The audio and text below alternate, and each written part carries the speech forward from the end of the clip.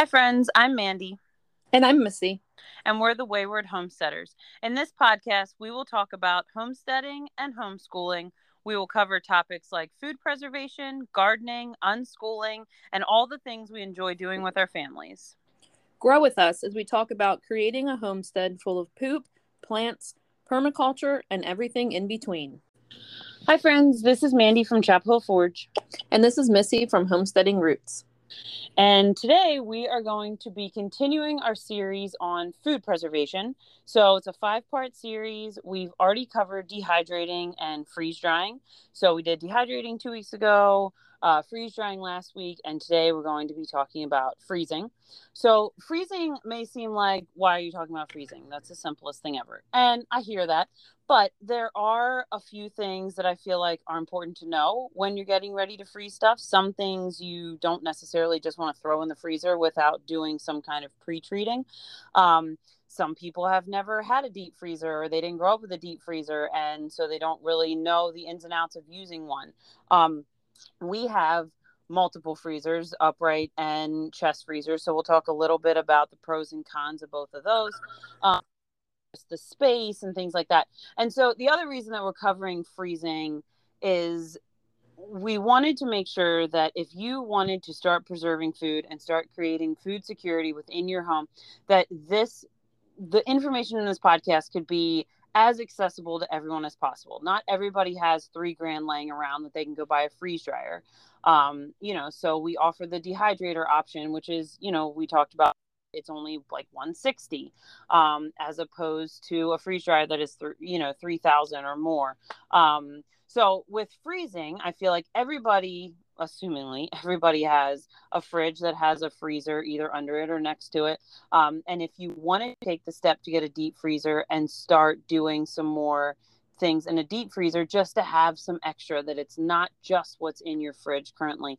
For the most part, even still with inflation, you can get like a nice 5 cubic foot deep freezer for $200, somewhere around there. We typically, and I know Missy and Jeremy got theirs at Sam's Club too. We'll grab them at Sam's Club. I mean, obviously they carry them at Costco, BJ's. You can get them at Lowe's or Home Depot. We actually got one from Lowe's that had a dent in it, and we wound up getting it for like $50. So sometimes you can find scratch and dent freezers and things like that. We see them on Marketplace, Facebook Marketplace often. Obviously, like with any other appliance, the newer it is, the less it's going to cost to run. But deep freezers, chest freezers in general, really don't cost that much. On average, they cost like 10 cents a day to run. Obviously, different parts of the country, that's going to vary. If your electric, kilowatt per hour price is more or things like that, it might vary a little bit. But in general, a deep freezer is just a really economic way to store up food, whether it's because you found it on sale, you decide you're going to go in with some friends and get like a quarter of beef or whatever. So Missy has one chest freezer, right? Yes. Yeah, so they have their one chest freezer, their extra fridge, and then their fridge with the freezer in the house. So, kind of 3 different spots to put some things to freeze. We have our 4 chest freezers and then an upright. And I know that sounds really ridiculous. Like, why do you need that many freezers? But we often buy animals in bulk. And what I mean by that is, like, we just bought a quarter of bison. In the past, we've gotten a quarter of beef. We're raising 16 broad-breasted white turkeys. So when those babies are ready, I'm going to need somewhere to go with them. We'll get them butchered and just freeze them whole. So I'm going to need space for those. We have 30 Cornish cross chickens that are going to need somewhere to go. So, I'm going to need this freezer space to put those animals into. I know Missy gets a lot of things from Azure Standard that she puts in her deep freezer. You want to talk about some of the stuff you get from there? Sure. So I mostly use my deep freezer for meats, storing of meats. I do get big bags of diced onion and diced celery because I feel like they're always needed in recipes. And I hate chopping onions. They make me cry so bad. And it's just always a big mess. So I get these big bags from Azure, and it's a fair price. And I just keep them in the freezer. And when I need either onions or celery for a recipe, I go in and I grab the bag, I knock it on the counters, it breaks apart. I grab what I need, I throw it in, I roll the bag back up, and I stick the bag back in the freezer, and I don't have to think about it again. I don't have onions that are going bad and sprouting in my pantry that aren't being used. Same with celery. I feel like celery doesn't last very long in the refrigerator, but having a bag of it in the freezer is amazing for like homemade soups and, just adding to recipes. So mainly I use mine for that kind of stuff and meats. I don't really like make meals ahead of time and then freeze them. If I'm doing that, I'm going to use the freeze dryer now, or um, we just eat it. Like I haven't really planned out meals to freeze yet. Yeah. Yeah. And I know that's a good point. A lot of people, especially if you're working outside the house and you are a big meal planner, a deep freezer is a huge asset because you can put things in little plastic containers or whatever you want to do, and they're just ready to go. So let's talk about containers. So what can you freeze in? What should you not freeze in? All of those kinds of things. So for the most part, I would say Zad and I freeze everything in quart Ziplocs, gallon Ziplocs. I'd say almost everything is in quart Ziplocs, blueberries, peaches. When we do corn in the summer, we always use quart Ziplocs. And this seems like super basic information, but there are Ziplocs that are not for freezers and there's ones that are for freezers. So you can tell they're thinner and thicker. We buy Ziploc brand Ziplocs because I guess I'm a little bit of a Ziploc snot. And I know that they're going to hold up and they're not going to rip on me or whatever. So we buy those in bulk from Sam's Club and just get them shipped to our house. And I always have those in stock because, if I run on a really great deal on, bushels of peaches or something, and I don't have time to do canning, I need to have those Ziplocs ready to go because, like Missy said, they're just going to sit there and rot. So this kind of circles back around to the whole diversification of your food stores, and how, you don't want to just can everything or just freeze everything or just freeze dry everything. You should really try to keep it diversified. One, it just keeps things maybe a little more interesting in your diet. But it also just gives you a little more security in that. I think I mentioned this in the last podcast. If the power goes out and your freezers go down, you're going to be scrambling to get all that stuff put together. If your canning shelf, Lord forbid, this would make me cry, but if your canning shelf would who knows, it falls, there's an earthquake, whatever, all that stuff is all over the floor. If mice or rodents get into your freeze dryer bags or stuff that you've dehydrated, it's all gone. So I am all about just diversifying your food stores as best you can.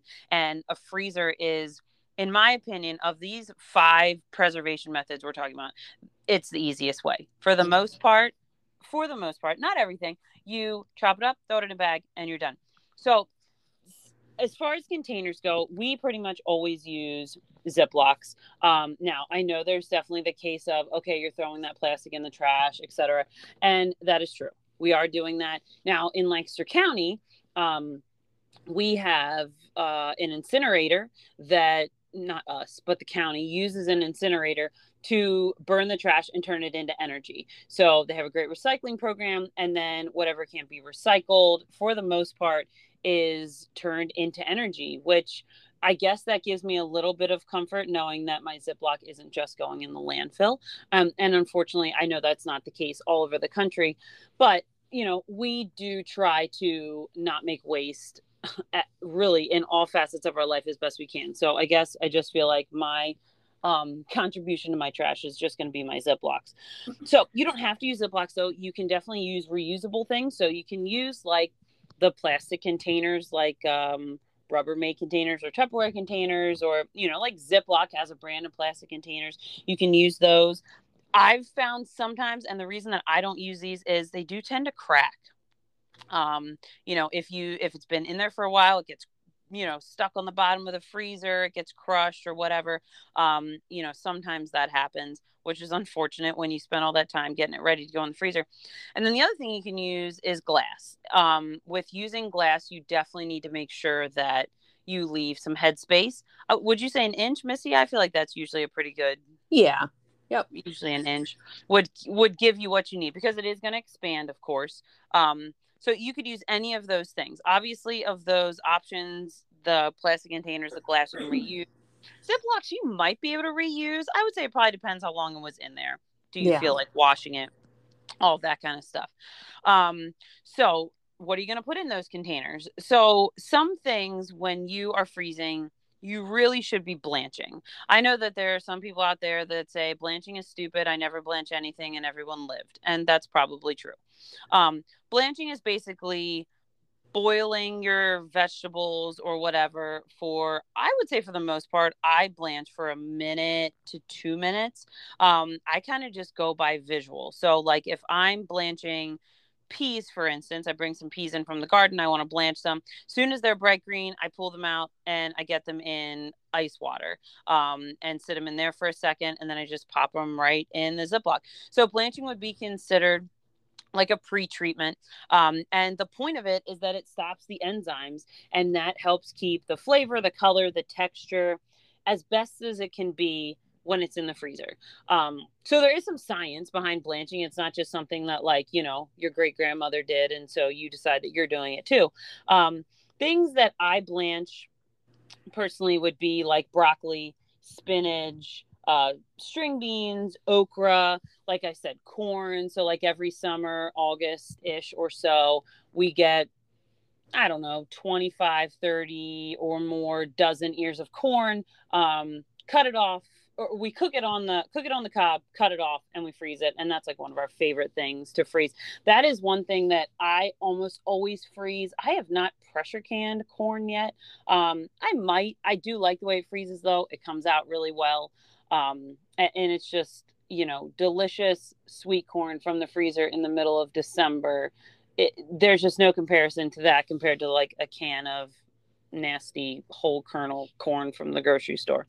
Um, Things that I do not blanch that I also freeze would be things like peppers. I always make sure that I do peppers in a vacuum sealed bag because I feel like peppers are one of those things that the ice just creeps in so easily. And once they get freezer burnt, they're going to the chickens. They're just not that great at that point.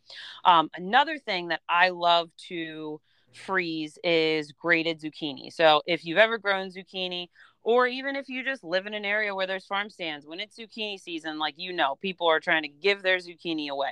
And that's an amazing one to just grate up, throw it in bags. And my mom is a huge fan of freezing things in the portion she knows she's going to use. So like if her zucchini bread recipe, for instance, calls for 2 cups of zucchini, she's going to freeze it in 2 cup portions.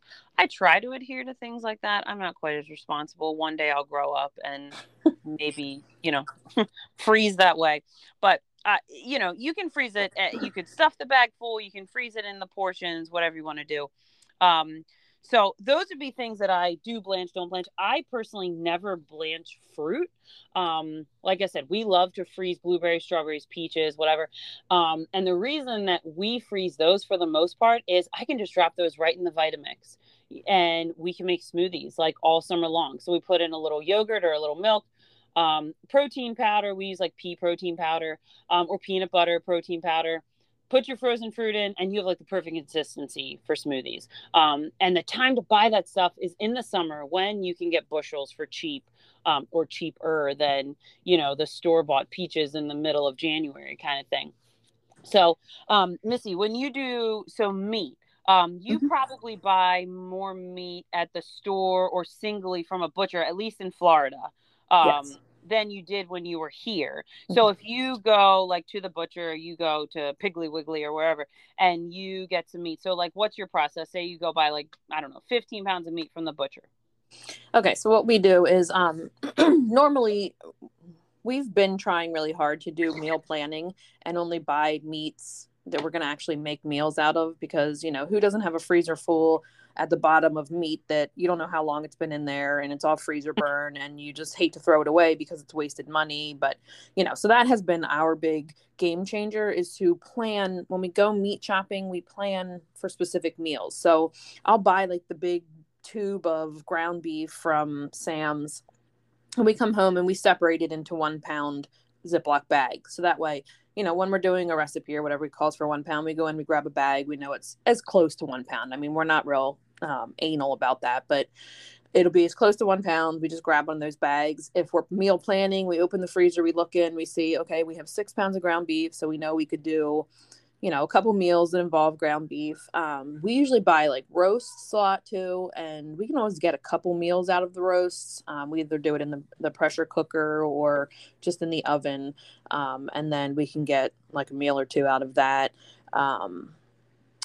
What else have we So like bought? when you buy your roast, I mean, when you get it from like Sam's, it's not vacuum sealed, right? It's just in like the nasty foam with the plastic. So do you bring it home? Do you drop it in a Ziploc? Do you vacuum seal it?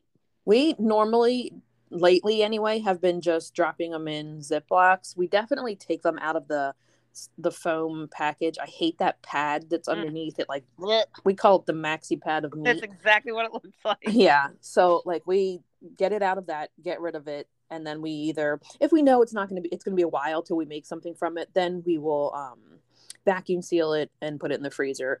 But normally we just take it out of the package. We divvy it up. Sometimes we'll get a huge roast from Sam's and we'll actually cut it in half and then, store it separately in Ziploc bags.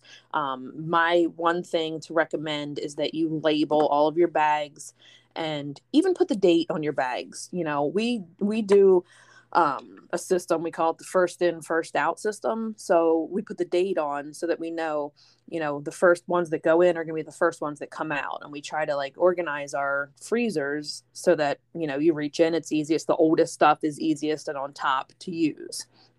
So I've had stuff where I've been lazy. I throw it in a bag and I throw it in the freezer. I'm like, oh, I'll remember what this is. A couple weeks down the road, I open the freezer. I'm like, what in the heck is this? Is this beef? Is this ham? What is it? And, then I tend to avoid that because I'm not really sure what it is. And then in turn, that's wasted money. Yeah. That's funny that you said about things that you don't label. So I am notorious for not labeling things. My husband gets on me about it all the time. He always labels things, which is so funny because like he hates spelling and writing but he labels everything.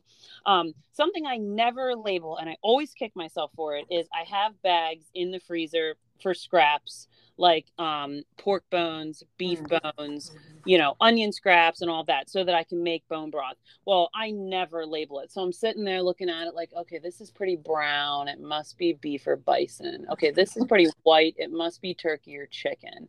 But then miss, when was that? Like a few months ago, we had taken a few things of theirs before they moved to Florida that they just, trying to transport it was not going to happen. And we're trying to figure out what this mystery meat is. So I'm sending a picture to my dad. I'm asking Missy and Jeremy. They don't know what it is.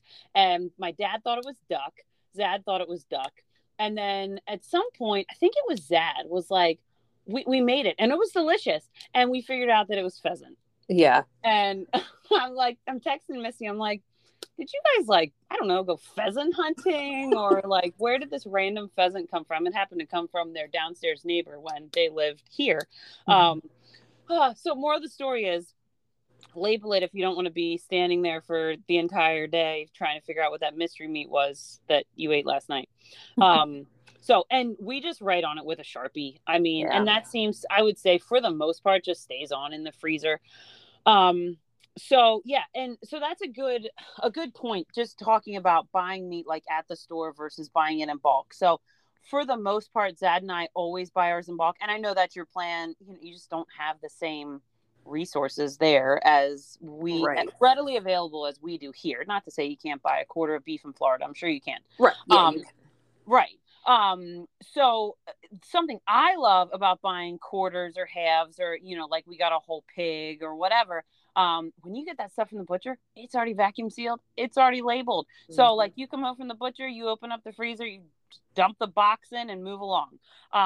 That's my favorite. It is absolutely my preferred way to buy meat and store meat. Now, when we get our turkeys and our chickens and things butchered, they're going to come back to us our butcher puts them in clear bags with a twist tie or whatever. And I know someone's going to come at me about this. Why don't we do our own butchering just as a mini side trail? We personally are not doing our own butchering at this point because I'm nursing a baby. We have a wild toddler. We just have a lot of things going on. And that's just one thing, at least in this phase of my life, that I can outsource fairly inexpensively. We use an Amish butcher down the road. He's fantastic. They're also a young family, just started their butchering business a couple years ago, and I just like supporting them. So that's why we're not butchering right now. Would we butcher if like shit hit the fan and I really needed to butcher my own turkeys? Of course I would. But for right now, it's something I can outsource that makes my life a little bit easier. And it still makes my cost per pound much more reasonable than the grocery store. So just that little side note. Yeah, so buying in bulk from farmers is, I mean, I think the way to go. And I know even for Missy, you know, she's just doing what she needs to do while they're there. But obviously, I feel like you would also too just rather go get your box from the farmer, dump it in there, and move along. I mean, it saves you handling all this raw meat and repackaging and all of that stuff. So I would encourage you to go find a farmer that you can buy stuff from and just save yourself a bunch of time. Right. Okay, so uses for the frozen thing. So a lot of times, you know, I post usually everything that I'm doing on Instagram and Facebook, and you know, I always get questions about what are you going to use that for? What are you going to use that for? So I love buying bananas in bulk. We have a hardware store. That sounds so random, but there's a hardware store here in Langston County, and they have a little grocery store attached to them. And they just have cool stuff like, you know, there's canning lids and DeWalt drills, and then the next aisle over you can get a case of bananas. It's really a one-stop shop. So I got a case of bananas last week. I think there was like 20 bunches in it. It basically came out to like $1 a bunch for bananas, which is phenomenal. We love those as a base in smoothies. And of course the kids could each eat their weight in fresh bananas. But so for bananas, like I just peel them. The peels go to the goats or the chickens or whatever, and then I drop in, like for us, 4 bananas is perfect. 1 banana for each big person, half a banana for each small person for their little smoothies, and it works great. So like for bananas, the use for those for us is either banana bread, muffins, or smoothies. This time of year, so it's June. Blueberries are coming into season. I usually also buy those in bulk from our local farmer. And he gets them from Jersey, and I buy them in, I think they're 20-pound cases. Blueberries are just the bomb for freezing because there is literally no prep. You open the box, you put handfuls of blueberries in quart Ziplocs, or you vacuum seal them, whatever you want to do, and you throw them in the freezer. Done. And then you can eat those cold, like in the summer. You can just eat them as like a yummy frozen snack, or throw them in a smoothie, or you can put them in oatmeal, or I mean, there's just endless things that you could do with them. If you have a freeze dryer and you know your freeze dryer is really backed up because the garden's bursting and it's the middle of summer and you just picked up these blueberries, you could throw those in the freezer and then you can drop them on freeze dry trays, and they keep their shape really well in the freezer. You could freeze dry them and probably still just eat them as like a freeze dried snack, or you could make blueberry powder. You know, if you've been listening to our podcast, you know that Missy and I are huge fans of powders of all sorts. And blueberry powder is fantastic, again, to add to smoothies, yogurt, oatmeal, things like that. Some other maybe less conventional things that we personally freeze is butter. So we usually make our own butter. We get heavy cream from the dairy down the road because we are currently only milking goats. And if you milk goats, you know this, but their milk is naturally homogenized. So the fat, the cream, all of that is all mixed in. And you have to get a cream separator in order to get the cream off of your goat milk. Now, dairy cows, obviously, that's not the case. The cream rises to the top and you skim it off and you make your butter with that. But we love to just get half gallons of the heavy cream from our local dairy, make butter, and then we can freeze it. And it freezes amazingly. So Missy had mentioned, we were talking about this beforehand about parchment paper and how parchment paper can be a really big asset when you're freezing. So we'll wrap our butter in parchment paper and then just drop it in a Ziploc and throw it in the freezer. It maybe is a little crumblier when you pull it out, but if you're just using it to cook with, or I mean, even if you're spreading it like on a roll, I mean, who cares? When you pull it out and you sit it on the counter, it's going to get kind of soft, and then you're just going to use it like normal butter. And if you're not making your own butter, and you buy boxes of butter at the store, I mean, when we were buying boxes of butter, we just threw it in the freezer in its box. We literally did not prep it at all, and it was perfectly perfect. Milk is another thing. So you can put up milk in the jug that it comes in. So if you buy a gallon or half gallon of milk, it's the same concept as with the mason jars, or a glass jar or whatever. You have to leave an inch or two headspace, because again, it's going to expand. So I like having an extra gallon or two of milk in the freezer, just for, like, whatever, if we get like a really bad snowstorm, or things like that. We have little kids, not that they have to have milk, but it is just a nice thing to have in the freezer. I really don't feel like the consistency changes. You can still just drink it like normal milk, or do whatever you do with milk, bake with it, or add it to your oatmeal or whatever. So juices would be the same concept. Just make sure you pull a little out.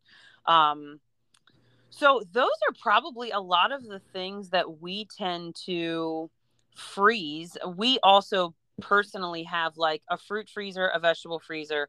We have a bison and venison freezer, a poultry freezer, and then we kind of have one that's like pork and like a couple other random things. So if you got to the point where you kind of had multiple freezers, separating them by what they are really helps. So Miss, how do you guys organize your freezer? Are you using like crates? Do you have things in boxes? Do you just throw it all in and make a big mess? What do you do?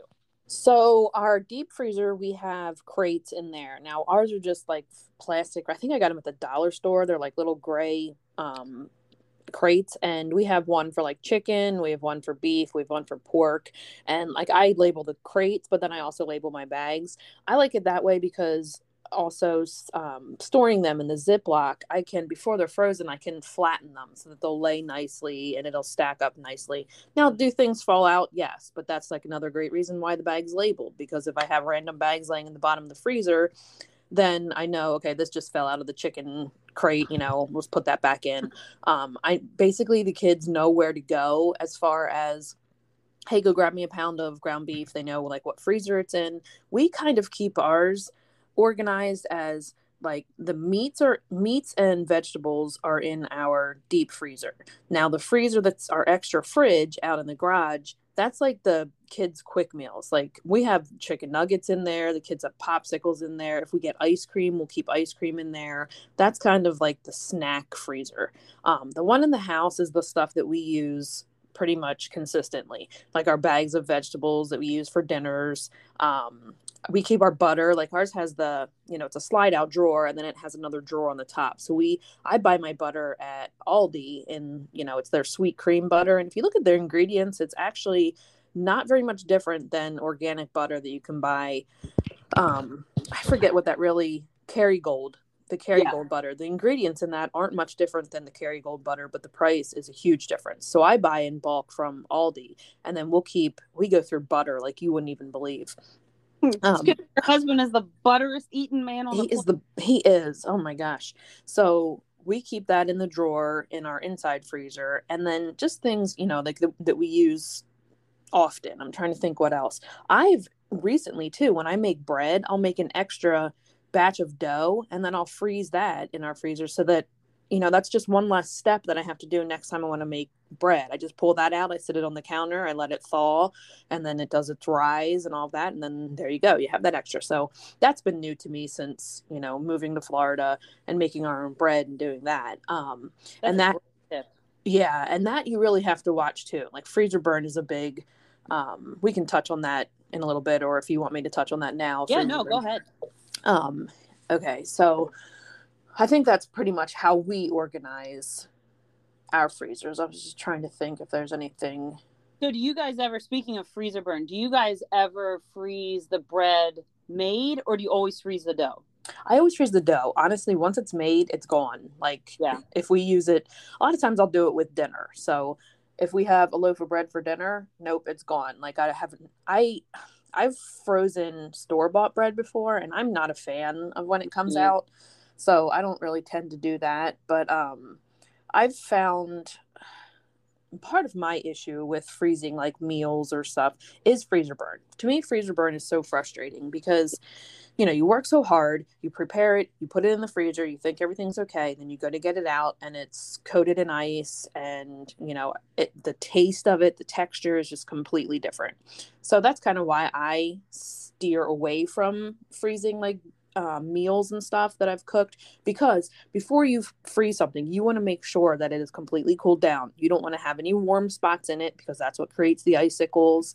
And honestly, the ice on it that you see is just the first issue with freezer burn. So what that ice is it's the moisture that's come out of your meat or your vegetable or whatever, and that's now formed on top and created this ice. So all that moisture has been pulled out of your meat or your vegetables, and you're either going to throw it away or rinse it down the sink, whatever. So you're already working with a dried up piece of meat, and it's not my thing.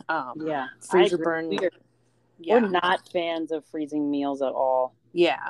So, I mean, to avoid freezer burn, like I said, make sure your meals and stuff are completely cooled down. You want to get as much air out of the container. That's why I also like to do, the Ziplocs or the vacuum sealer, because it pulls out as much air, because you don't want the transfer of air, the warm air going in, that still causes crystals. And every time you open the door, a gush of warm air goes in. And so, so get the air, as much air as you can out of your containers. That's a little hard when using like the Ziploc containers or, the mason jars, but it is what it is.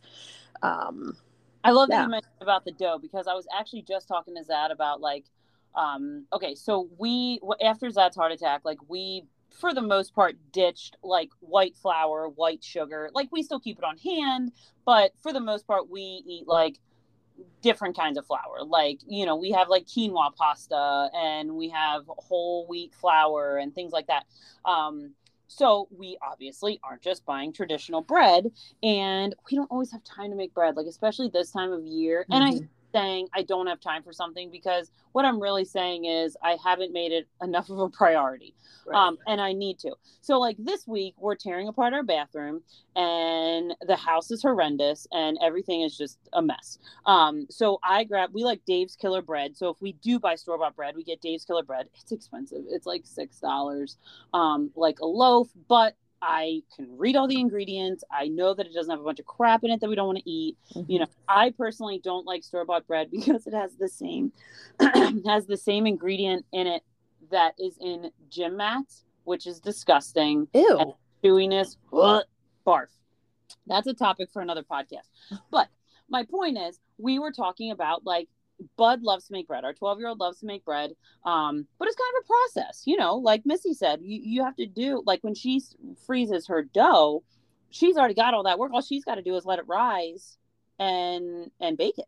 So we were talking about, should we freeze loaves of bread? And Zad's like, I really don't like the texture of frozen bread. And I am totally with him. So I love that you brought up about freezing the dough, because I hadn't really even thought about just freezing the dough. So when you pull that out, not to ask a dumb question, but I assume you just like let it thaw, and then it naturally just still rises. Yeah, no question is dumb. Don't even say I know. And I knew you were gonna yeah, so I let it defrost, and then like you got to really plan it into your schedule for the day. It's a long process. Let it defrost, and then it'll go, do its rise process. I put it in whatever I'm gonna bake it in, like my bread pan. I put it in that once it's defrosted and thawed, and then I stick it in my oven with the light on, like nothing more. I don't turn the oven on or anything. I stick it in there with my light on. It rises. Honestly, you cannot tell that it was frozen at all. That's awesome. And we're always going to go down rabbit holes. I wonder if, how people are making yogurt in their dehydrators because they can set the temp. I wonder if you could rise your bread in your dehydrator. Oh, probably. Now try it. Yeah. Because I'm sure you can. Yep. I'm sure you could. That's so cool. Pull your trays out and just stick it in there. Yeah. Right. And it would keep, this time of year, keep flies and all that garbage off of it. Right. Okay, so anything else you want to touch on about food, the food itself? One of the things I struggle with is just don't let your freezer become a bottomless pit where your food, goes to die. Like take the time to organize it and set up bins. Just get cheap bins like we did from the dollar store. Label your bins, make sure you're labeling your packages, and you'll be ready to rock. You'll be surprised that like when you go into your freezer, then everything's nicely labeled and organized. You're like, wow, I'm going to use this food now. Whereas just letting it in the bottom of your freezer, you're going to end up throwing it away because it's going to be freezer burnt and all that good stuff. Yeah, I would say Zad and I probably try to go through our freezers at least twice a year. We usually try to do it in the winter, like just ahead of spring, and then we try to do it like at the end of summer, but canning is so busy then. So we try to go through them twice a year, which leads me to the next thing I want to talk about is defrosting your freezer. So if you've ever had a chest freezer, you know that sometimes you get the frost buildup on the side, which is just from opening it. And, like Missy said, the warm air rushes in and whatever. So you get that buildup of the frost on the side. And again, we probably defrost our freezer once a year, maybe twice, but for the most part, we're not in these things all the time that we're getting a ton of buildup. So we probably defrost them like once a year. And basically, you just are unloading everything, letting it defrost, cleaning up whatever water didn't, evaporate or whatever, and then just, cooling it back down and reloading your freezer. So we've never, had an issue if we forgot to defrost it like 1 year, one set of 6 months or whatever. It'll just probably perform better. Obviously, as it builds up more, you're losing space in your freezer. Nobody wants to be losing their precious space to store food. So defrosting it is important. So that was the first thing. The second thing I want to talk about was just the space that a freezer takes up. So Missy and I have both lived in small apartments at one time or another in our lives. I lived in a little teeny, it might have been 800 square feet, 700 square feet. It was a little tiny apartment. 2 different times, actually, I lived in very small apartments, and we always had a deep freezer. I mean, I just felt like the space that it took up was worth the amount of money that I was saving by buying these things in bulk, whether I bought them on sale in bulk at the grocery store or I was getting a quarter of a steer or whatever. It was worth having the deep freezer. So, I had like a little galley kitchen in the apartment that Bud and I lived in between marriages. And I just made space. Like, it was just a priority for me to make sure that I had space to have a deep freezer. So I think that's important. And, like when you guys lived in Washington Borough, they, Missy and Jeremy just made space in their apartment was a decent size, but they made space in their shoe room, sunroom. I don't even know what really called. They called it a shoe room. It was the entrance. Depended on the season. Right. Like the mud room or the snow room. Right. The sun room. So funny. So, yeah, they just made space in there for their extra fridge and their extra freezer because at the time they were feeding 7 people on the regular. So it mattered to save money on food and have extra put back. Another thing, and always the thing that I feel like especially is at the front of a prep setter's mind or whatever you want to call us, is what happens if the power goes out. So for us, like I said, we have 5 freezers. So if the power went out for an extended period of time, I'd have some work to do. Your freezers in general, if it's about half full and you don't open it, the food will be fine for like 24 hours. If it's packed full, you can probably get 48 hours out of it before things are going to start getting soft.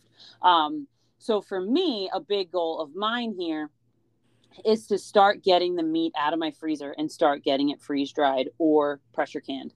Because if the power went out for a long period of time, I'm not scrambling to get all this meat put up. The fruit, I'm not as worried about because I guess in my mind, if things were bad, we lose power here at least once a month, I would say. Sometimes more. It just depends. And it usually comes back on. We don't have it. It's not like it's out for a long time, but the power goes out nonetheless.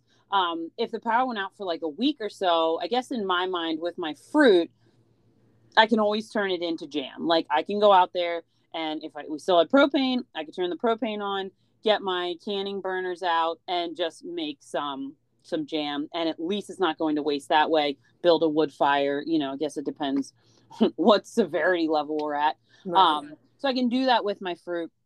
And then, but the meat, you'd have to really be scrambling to get that much meat cooked up before it would go bad. And, everyone knows how expensive meat was expensive before inflation, so have just some other backup plans. Like if your freezer went out, do you have a generator that you can hook up to it? We have a small generator. It's not a huge one.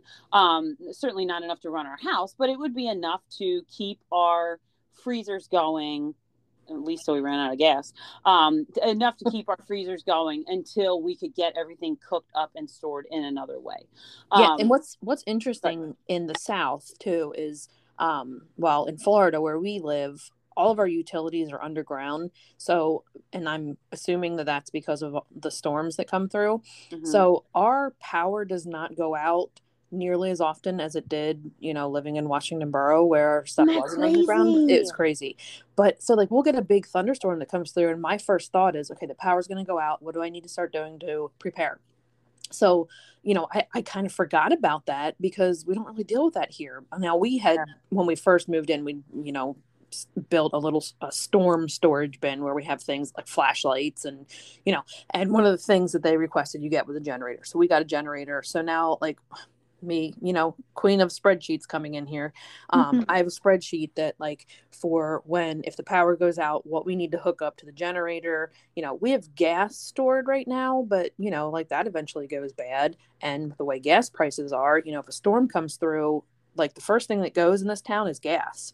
Like just last weekend, there was probably 5 gas stations around us that had no gas, like none. And they were saying, we don't know when our next shipment's coming in. That's kind of scary. Like you think about that before that stuff happens. But when you're in the heat of that, we were like, my car was on E, with the Durango, it had like half a tank in, but were already out in the town doing stuff, so I'm like, oh my gosh, what are we going to do? And like to drive to the next gas station is fine. But what if you get to that gas station and they don't have gas? Now, how are we even getting home? It's a scary thing. So you got to think of all the little things. And honestly, spreadsheets have been, I used to make fun of Mandy because she had Google Docs and like, I like to write. I love a good pen and I love a good pad or a good piece of paper. So that like satisfies my needs to keep spreadsheets because then I can write things in and go from there. That was the other thing. I have a spreadsheet for my what we have in our freezers, and like when we use it we check it off, which I don't know, it's more good to look at because I can see what's in the freezer, but sometimes you just get caught up in life and I forget to cross off 1 pound of ground beef, and then I feel like I'm really always going over that, and so that might not be such a great spreadsheet. But anyway, I have a spreadsheet for like if the power goes out, we need to hook up the freezer, the refrigerator, that kind of stuff. Just prepare yourself because when the stuff does happen, if it happens, it's going to be so much easier being prepared and ready, having the things you need to be able to sustain life until either the power goes back on or whatever happens. Yeah. And I mean, I definitely feel for like, if that would have happened to me, like when I lived in my apartment, I wouldn't have had, the stove was electric, like I wouldn't have had any way to, now I probably would have loaded all the crap up and went to my mom's, but if we didn't live near my mom, that wouldn't have been an option. And I think we talked about this last time too, is this sort of circles back around to the whole community reliance thing. And like, if you don't have the resources where you live right now, do you have friends that, okay, now, like Missy said, in the heat of the moment, these things get super crazy.